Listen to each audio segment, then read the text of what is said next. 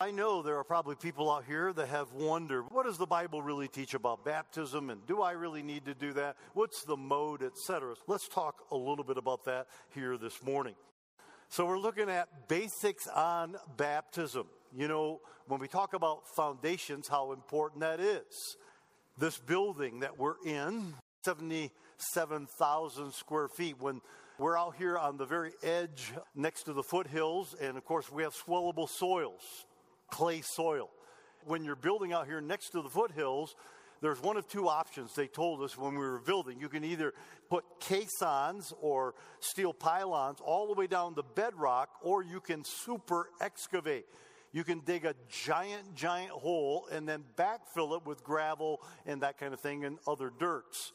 And we decided, and it partly was because of cost, that we would super excavate. So there was a giant hole, looked like a giant crater in the ground, and it was backfilled with the crusher fines, and then we built the building. And they said, if you don't, the building's going to crack. You'll have walls, with drywall cracks and foundation cracking and all of that. And fortunately, we heeded the architect's advice and the builder's advice, and we really have had next to no cracking. I don't know if I would say no cracking, but very, very little cracking that's gone on because of the foundation. But foundation determines the size, the shape, and the strength of a building.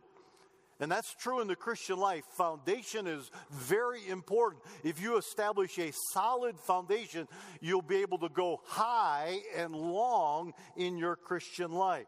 So Christian foundation is important. And understanding basic truths and following basic practices, whether that be football, hockey, or Christian living, or marriage, knowing some basic truths and following basic practices are essential, and they're essential to the Christian life. A relationship with Jesus Christ is predicated. It's built upon obedience to Christ. Jesus says, if you love me, keep my commandments. He says in John 15:14, you are my friends if you do whatever I command you. Says the same thing, just a little bit different. We have a close relationship with God. God answers our prayer. He blesses us in obedience to his word. If we disregard his word or say, that's not applicable to me, then we can expect little blessing from God, even if we're a child of God. And one of the most beautiful, certainly one of the first and most beautiful ways to demonstrate our obedience is what the Bible teaches, called believer's baptism. You have to be a believer to really have true baptism, believer's baptism. So I'm going to talk about four things this morning. Number one, the significance of baptism. The significance of baptism. Baptism is not a means of salvation. Let me make it just absolutely clear. Baptism is not a means of salvation. Some have mistakenly believed that baptism has the power to convey forgiveness of sins. I've visited with many people over the last 40-some years who said, well, yes, of course. I've said, are you a Christian? And they'll say, well, yes, I'm a Christian. I was baptized when I was a child. And I say, no. That's not what I'm asking you. I'm asking you if you've been born again. And they tie their baptism with salvation. And that is not biblical. Matter of fact, we use the term in theology, credo baptism, not pedo baptism. Pedo means baby, like pedagogy, someone who teaches piano. Pedo means a little child. The Bible doesn't teach pedo baptism, being baptized as a baby or maybe an infant or a little child. The Bible teaches credo baptism. That means creed or beliefs. Because you have believed correctly, that entitles you to follow the Lord in believer's baptism. If you've been born again, then you can be baptized. Not because you grew up in a Christian home and were sprinkled or poured or dipped as a child. The Bible says it this way, Ephesians 2:8-9. For by grace are you saved through faith. That not of yourselves. In other words, there's nothing that you can do that gets you saved. For by grace, God's grace, are you saved through faith. That not of yourself. It is a gift of God, not of works, lest any man should boast. We don't get to heaven and pull on our suspender straps and say, hey, I got here because I was such a good person or was such a religious person or I got baptized or anything else. It's by faith in what Jesus accomplished on the cross. If baptism was necessary for salvation, and it's not. It's necessary in the Christian life, but it's not necessary for salvation. If baptism was necessary for salvation, Paul would have never said this in 1 Corinthians 1:17. For Christ did not send me to baptize. Paul says that. God didn't send me, Christ didn't send me to baptize, but to preach the gospel, he says. Not with the wisdom of words, lest the cross of Christ be made of no effect. Paul believed, or if the New Testament taught, if Jesus taught that baptism was necessary for salvation, Paul would have been baptizing all kinds of people, but he says, that's not my job. I leave that to the pastors when I leave town. Paul was a missionary evangelist. There was a few occasions where he did baptize people. Baptism is not a means of salvation. Second, baptism is a picture of salvation.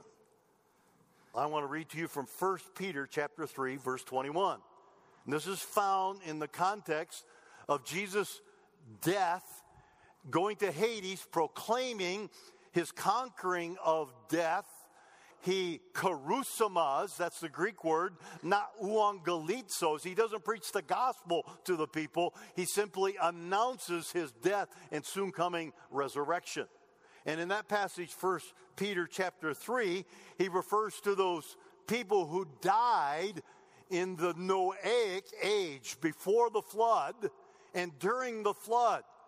Because they had left their first estate, angels cohabiting with women, producing this demagoguery, this race of Nephilim is the Hebrew term, of these crossbreeds, these individuals that were cursed.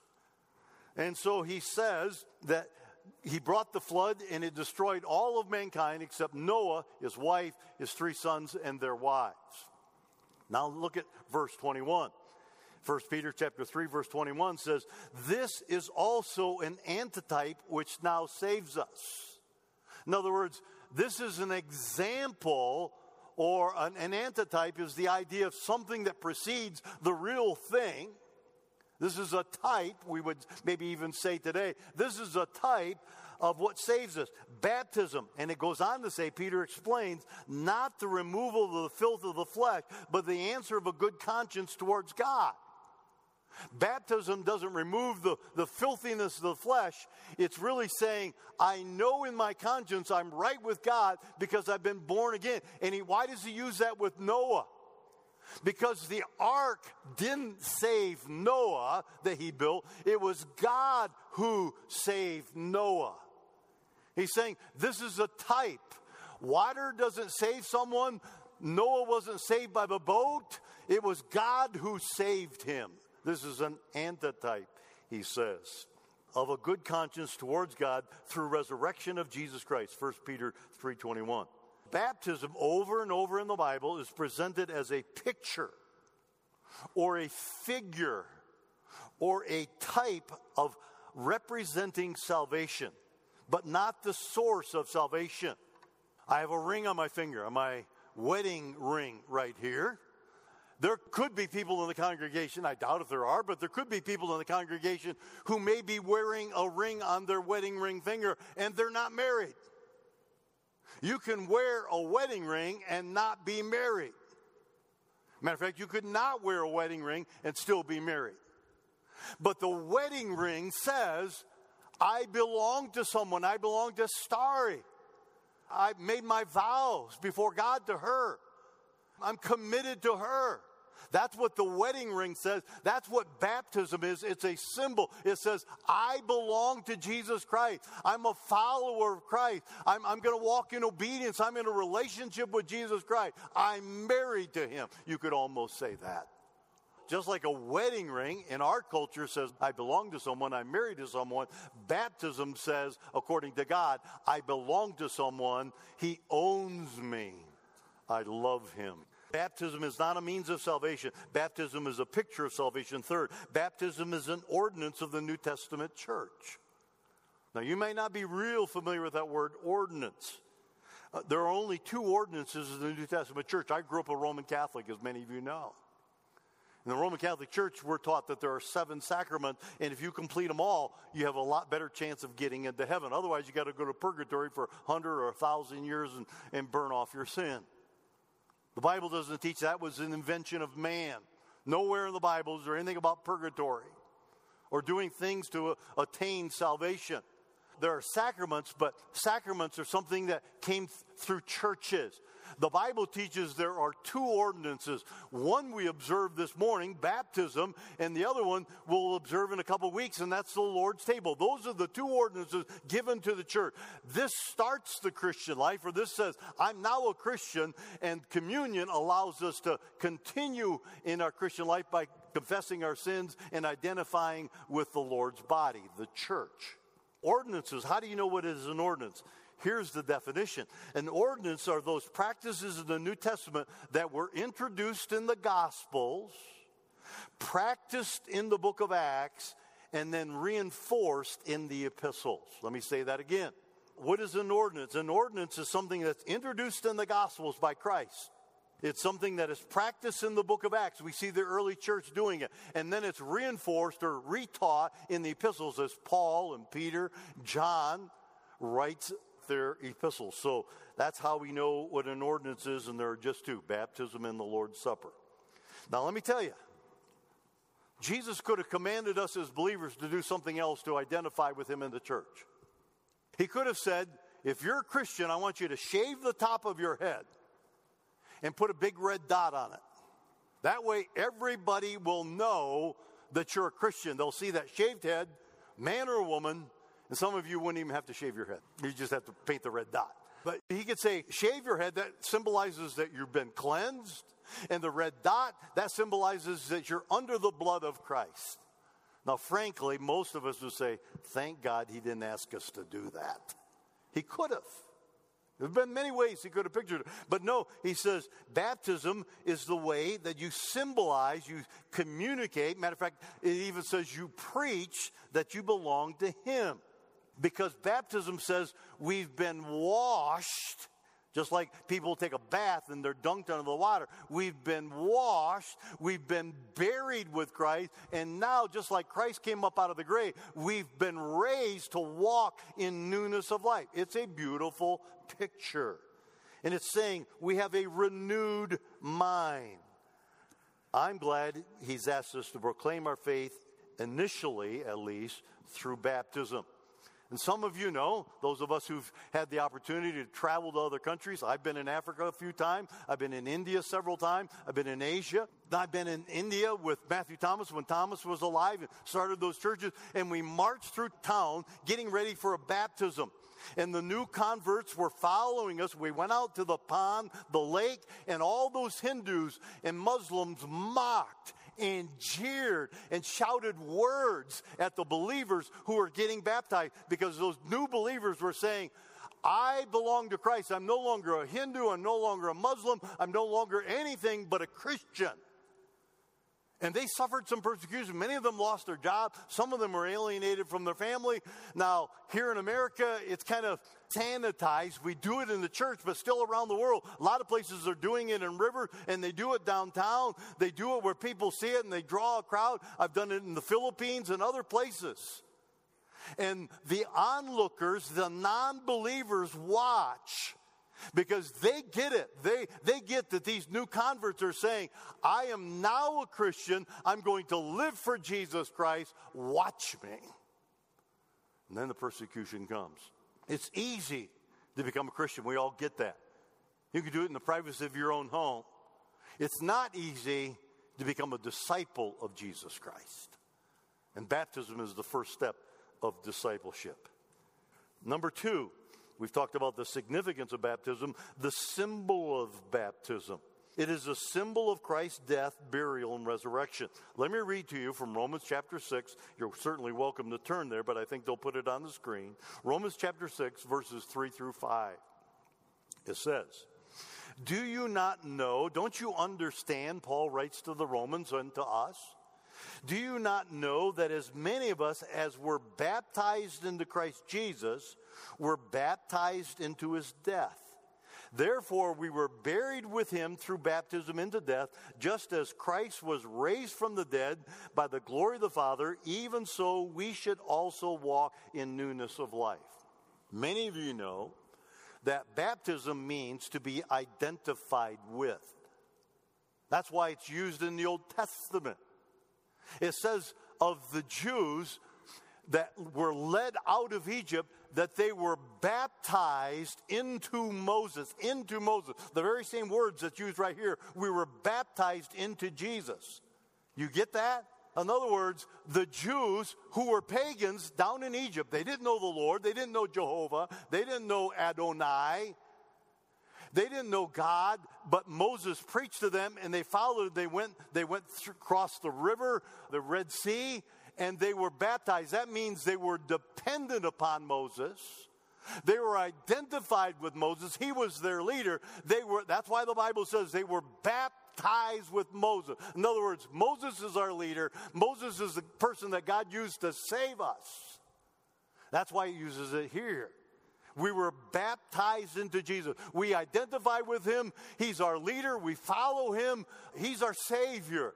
That's how it's used here in Romans 6, 3 through 5. Therefore, we were buried with him through baptism into death, just as Christ was raised from the dead by the glory or the power of the Father. Even so, we will walk in newness of life. In baptism, a Christian portrays what is necessary for salvation. As we are immersed, it represents Christ's death, burial, and the washing away of our sins. And as we emerge from the water, it represents Christ's resurrection and our coming resurrection. This week after the funeral for Stafford, we went up to Boulder and we buried him. Called it interment. We buried him, and I talked to the folks. I read from Revelation chapter 20 and 21 about the resurrection. Because that body goes around, the Bible says the soul is with the Lord, absent from the body, present with the Lord. But someday that body is going to be resurrected and reconstituted, and it's going to be glorified, and the soul and the body will come together, and you'll have your eternal body throughout eternity. It represents the death, the covering of our sins, and the resurrection that we believe in that is coming someday. So in baptism, a Christian portrays what's necessary for salvation. Second, it is a symbol of cleansing from sin. Because salvation is a cleansing from sin, baptism is a beautiful picture of that cleansing. It's a symbol. You know, in Bible times, they didn't have cameras. They weren't always doing selfies. They couldn't do that. They couldn't take pictures. And only the very wealthy could afford to hire an artist to paint a picture. So they used a lot of symbolism to communicate truth. Hence the Passover. Hence the Lord's table. When we observe the Lord's table, and we break the crackers, we're saying Christ's body was broken for us. When we imbibe the juice, we're saying Christ shed his blood for us. And we take that in. We've appropriated that. So they used a lot of symbolism. And so when we get baptized, it's a symbol that we belong to Christ. Our sins are forgiven. Titus 3:5 says, not by works of righteousness. Because some religions teach, if you haven't been baptized, you're not saved. That's untrue. That's a work. Not by works of righteousness, which we have done, but according to his mercy, his grace. But his mercy, he saved us by the washing of regeneration and the renewing of the Holy Spirit. So he washed our sins away, and he renews our mind. He renews our life by the Holy Spirit coming into us. And that process continues.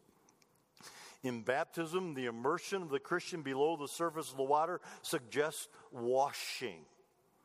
Just as people would wash in the lakes and wash in the streams and wash in the rivers, and now we wash in a bathtub, etc. This symbolism pictures what previously occurred by faith when we were cleansed from our sins. Third, it is a symbol of our new life in Christ. At salvation, the Christian is born again and becomes a new creature in Christ. 2 Corinthians 5:17 says, Therefore, if any man be in Christ, he is a new creature. He is a new creation. Old things are passed away. Behold, all things become new. When I got saved, God began to change a little bit at a time, and there was a lot of change that needed to be made. I didn't know that was going to come about. I was a partier. You know my story. I was in a state college. I lived to dance. I lived to carouse. I lived to party. I did a lot of things that I'm very ashamed of, but I wasn't a believer. And the Holy Spirit began to convict me about the places I was going, the things that I was doing, the things that I was taking into my body. And I began to get convicted. Why? Because the Holy Spirit begins to create that new life in us. I started looking into the Word of God. I started having a hankering, a desire to know what the Word of God said. We become a new creature in Christ. And that's what Romans, we read verse 4 earlier. Therefore, we are buried with him by baptism into death. We're dead to the old life, in other words.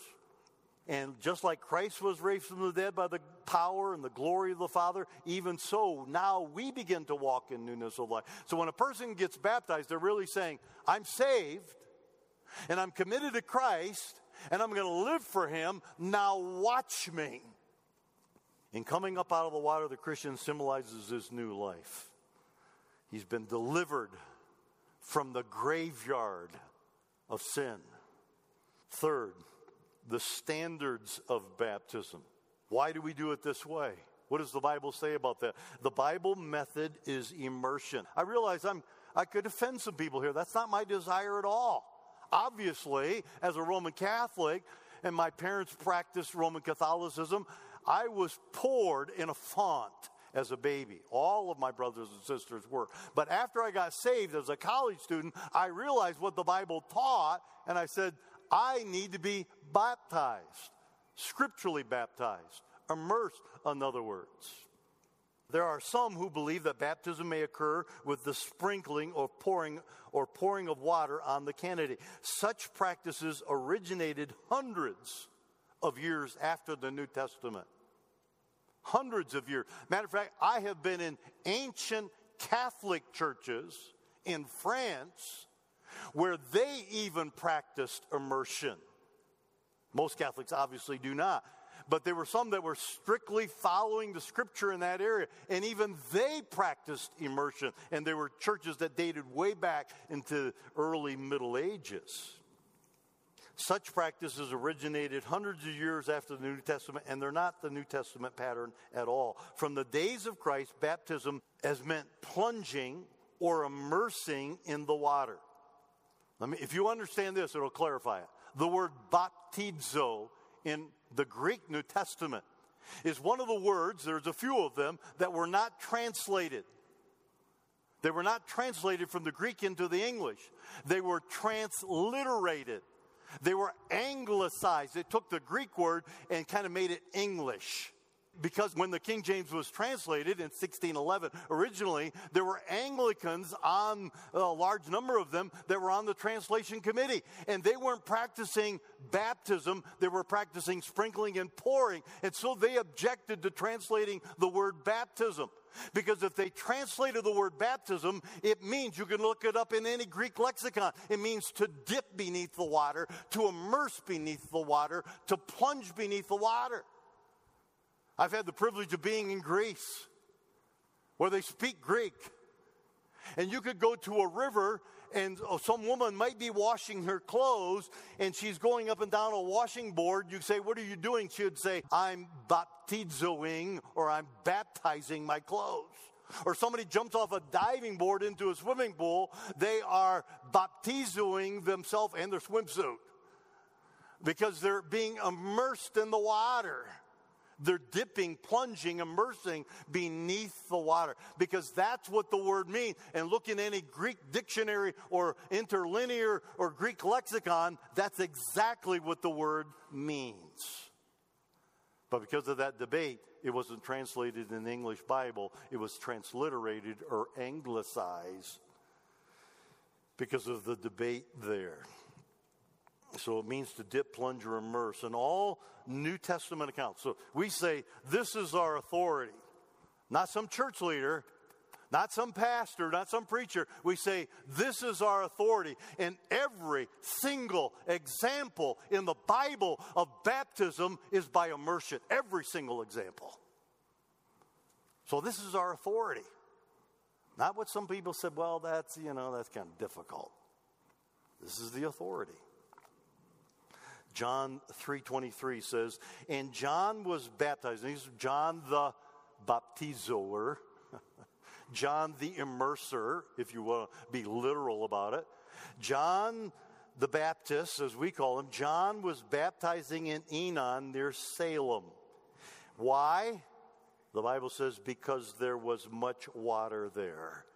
And many came and were baptized. Now, if he was sprinkling or he was pouring, he could have done it in Jerusalem. But he was baptizing in the Jordan River because there was much water there. He needed much water to immerse people. John the Baptist, that's the record in the New Testament. Acts chapter 2, verse 41. Peter's famous sermon on Pentecost. 3,000 converts. What a day.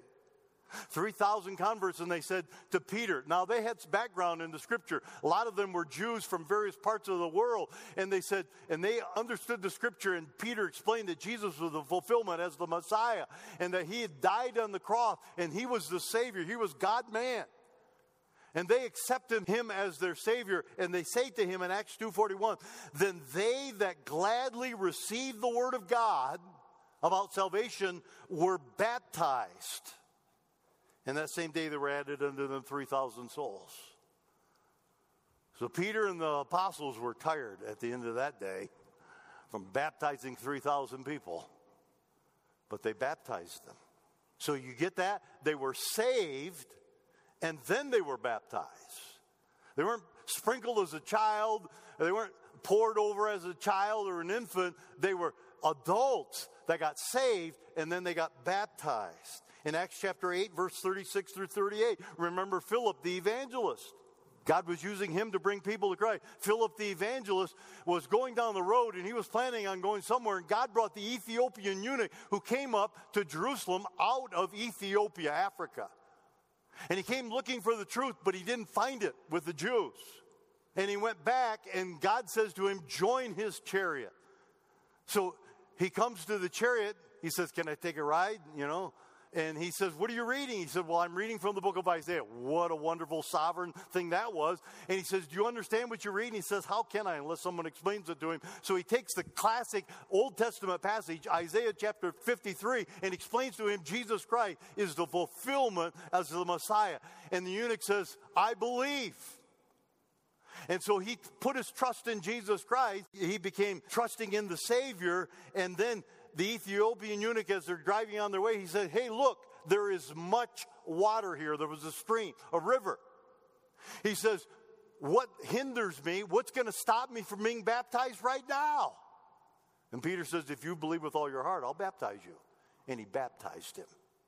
Got saved, got baptized in water, deep water, the Bible tells us. In Acts chapter 10, verses 47, 48, the Apostle Peter was at the church of Jerusalem. He was the leader of the church of Jerusalem. And he did the baptizing, the Bible tells us in those verses. In Acts chapter 16, where we're going to run out of time, Paul, the apostle, did baptize some people. In Acts chapter 16, it's the beginning of the church at Philippi. Remember, Lydia gets converted. The demon-possessed girl gets converted. And the Philippian jailer and his family gets converted. And either Paul or Barnabas baptized them, the Bible says. Same way in Acts chapter 18. C, the Bible candidate is a believer. The Bible method is immersion. The Bible authority is the New Testament church. The Bible candidate is a believer. In every case in the book of Acts, people were baptized upon their profession of faith after they accepted the Lord. Acts 2:41 says, and those who had gladly received the word that Peter preached about Christ being the Messiah were baptized. In Acts chapter 8, Philip is questioning the Ethiopian eunuch about his salvation. That's why we meet with people. Tell us about your salvation. They say, well, I've always been a Christian. Then we get, you don't get it. We aren't born Christians. We become Christians. We can be born in a Christian household, but we become Christians as we accept Jesus Christ as a Savior, whether you're a 10-year-old or someone older. I baptized people in their 80s who got saved very late in life. You're born again, and then baptism follows that. Now, I will admit, I know, it was a struggle for me to realize as a college student, I need to get baptized. How come I didn't know this? Well, I hadn't been saved very long in my case. And it was a little bit awkward for me. You know, I see these other people getting baptized, and they were all pretty young. I didn't know anything about the Bible. So it was a little awkward. But guess what? Obedience to Christ is far better than awkwardness or embarrassment. And there's nothing to be embarrassed about. Nothing. We're just being obedient to Jesus Christ. Submission to baptism, my last and final point. The submission to baptism. We're baptized to be obedient to Christ. Before his ascension, before he went up to heaven, Jesus Christ instructed that after one becomes a believer or a disciple, he or she should be baptized. Matthew 28, we all know that verse probably. Verses 19 and 20, it says, and he's giving instructions to his followers. He says, go ye therefore into all the world and teach the nations, baptizing them in the name of the Father, the Son, and the Holy Spirit, affirming that our God is a triune God, three persons. Baptizing them in the name of the Father, Son, and the Holy Spirit, and teaching them to observe all things. In other words, teach them all the Word of God, but not just teach them, make sure they follow it. And we call it three present participles. If you remember from English class, there are three present participles in that Great Commission. He says, go into all the world, evangelizing the lost, evangelizing the nation, evangelizing, baptizing the new converts into the church, bring them into the church, and then teaching or catechizing them. So the Great Commission is baptizing converts or evangelizing the lost, baptizing the converts, discipling the new believers. That's the three parts of equal weight, by the way, of the Great Commission. We're to be sharing the gospel, telling people how to be saved. After they get saved, many of us, we say, okay, the next step is for you to follow the Lord in believer's baptism. That's proclaiming your faith. That's the first step of obedience. Okay? Great Commission. Second, baptized in the likeness of Christ. Christ began his public ministry by submitting to baptism. Why is that? Was it because Jesus was such a sinner? Of course not. He was sinless. He was the Son of God. He was perfectly holy. Why did he get baptized? The Bible tells us it was an example for his followers. So Jesus in his adult years, we would assume probably about 33, gets baptized because he tells his followers, this is how people will know that you're serious about your Christian life and you want to become a Christ follower. It says in Mark 1:9, and it came to pass in those days that Jesus came from Nazareth of Galilee and was baptized of John in the Jordan. Now, John recognized that he was the Messiah. He had said, behold, the Lamb of God who takes away the sins of the world. And John objected to it. But Jesus says, it is necessary. It is necessary as an example. It is necessary for my followers. So he submits to baptism, and he's the Son of God.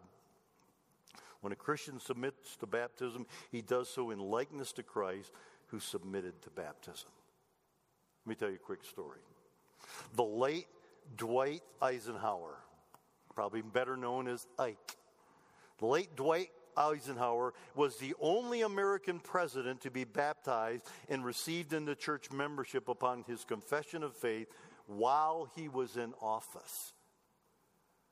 Now, you talk about being in a place where everybody knows what's going on in your life. He was in that place. The service was simple, but a very strong witness. The leaders of 100 nations were present at his baptism. Leaders of 100 nations were present at his baptism, and it was on national television to the American people. Now, it could have been done with much pomp and ceremony, but it wasn't. He was the commander of the Allied forces in Europe. He was one of the country's most decorated military men. He was the leader of the free world. But his baptism, by the way, like his funeral, was very simple. Very straightforward. He was buried, by the way, in a common soldier's casket. It was simple, and so was his baptism. Our 34th president was a humble man, which is a necessary, and get this, that is a necessary quality for salvation as well as baptism. Proud people don't get saved. Proud people don't get baptized. Humility is a necessary quality for both. We're baptized to be obedient to Christ. We're baptized in the likeness of Christ. Third and finally, we're baptized as a testimony for Christ. Baptism is done to picture what Christ did for us. It testifies to the world that as a believer, we've accepted the Lord, we want to follow him, and we want to proclaim him. And Christ commands and commends that kind of a testimony. Listen to this verse, Matthew 10:32. Whoever, that's everybody, whoever therefore shall confess me before men, him will I confess also before my Father which is in heaven. He doesn't say in this passage that if you don't confess me before men, I'll never confess you before the Father, but it's somewhat implied. If we're unwilling to confess him before men, what do men mean? Nothing compared to God. But if we're unwilling to profess Christ before men, you can understand what he's saying. That I'm unwilling to confess you before my Father. That's a strong statement. I'm not trying to strong arm anyone. Listen, if I could get people saved by twisting their arm, I should be spending more time at the gym getting bigger guns than I am in the office. But that's not how you get people saved. It's not even by argumentation. I can't argue someone into getting baptized, but they have to understand the Bible teaches it, and because I want to be obedient, I'm going to figure out when I'm going to do it. I'll submit to it humbly. Baptism symbolizes the work of Christ and the experience of salvation. It makes the believer obedient to Christ, and really, from that point, hopefully forward, a witness for Christ. If you've been born again but have not been baptized, let me encourage you. And I mean it. I want to encourage you. You don't have to be embarrassed. I'm not trying to shame you. I'm trying to encourage you. If you've been saved but you haven't been baptized, I would encourage you to present yourself for baptism in obedience to Jesus Christ. Let's pray. Father, thank you that you haven't left any hanging chads, any dangling participles, any of the big questions out there. You've made things that are important very clear in your word. And we can know that what you want for us is spelled out in the scriptures. And sometimes we swallow hard, Lord. Sometimes our pride gets in the way, and sometimes we struggle. But I pray that we would be a body of believers that say, if the Bible commands it, then I'm going to do it. If the Bible teaches it, I'm going to follow it. That would be our prayer today. Lord, we ask that you'll help us. We ask that your grace will cover us and strengthen us and enable us. Thank you for these who followed you today in believers' baptism. Bless their lives. Bless their witness for you. We pray in Jesus' name. Amen.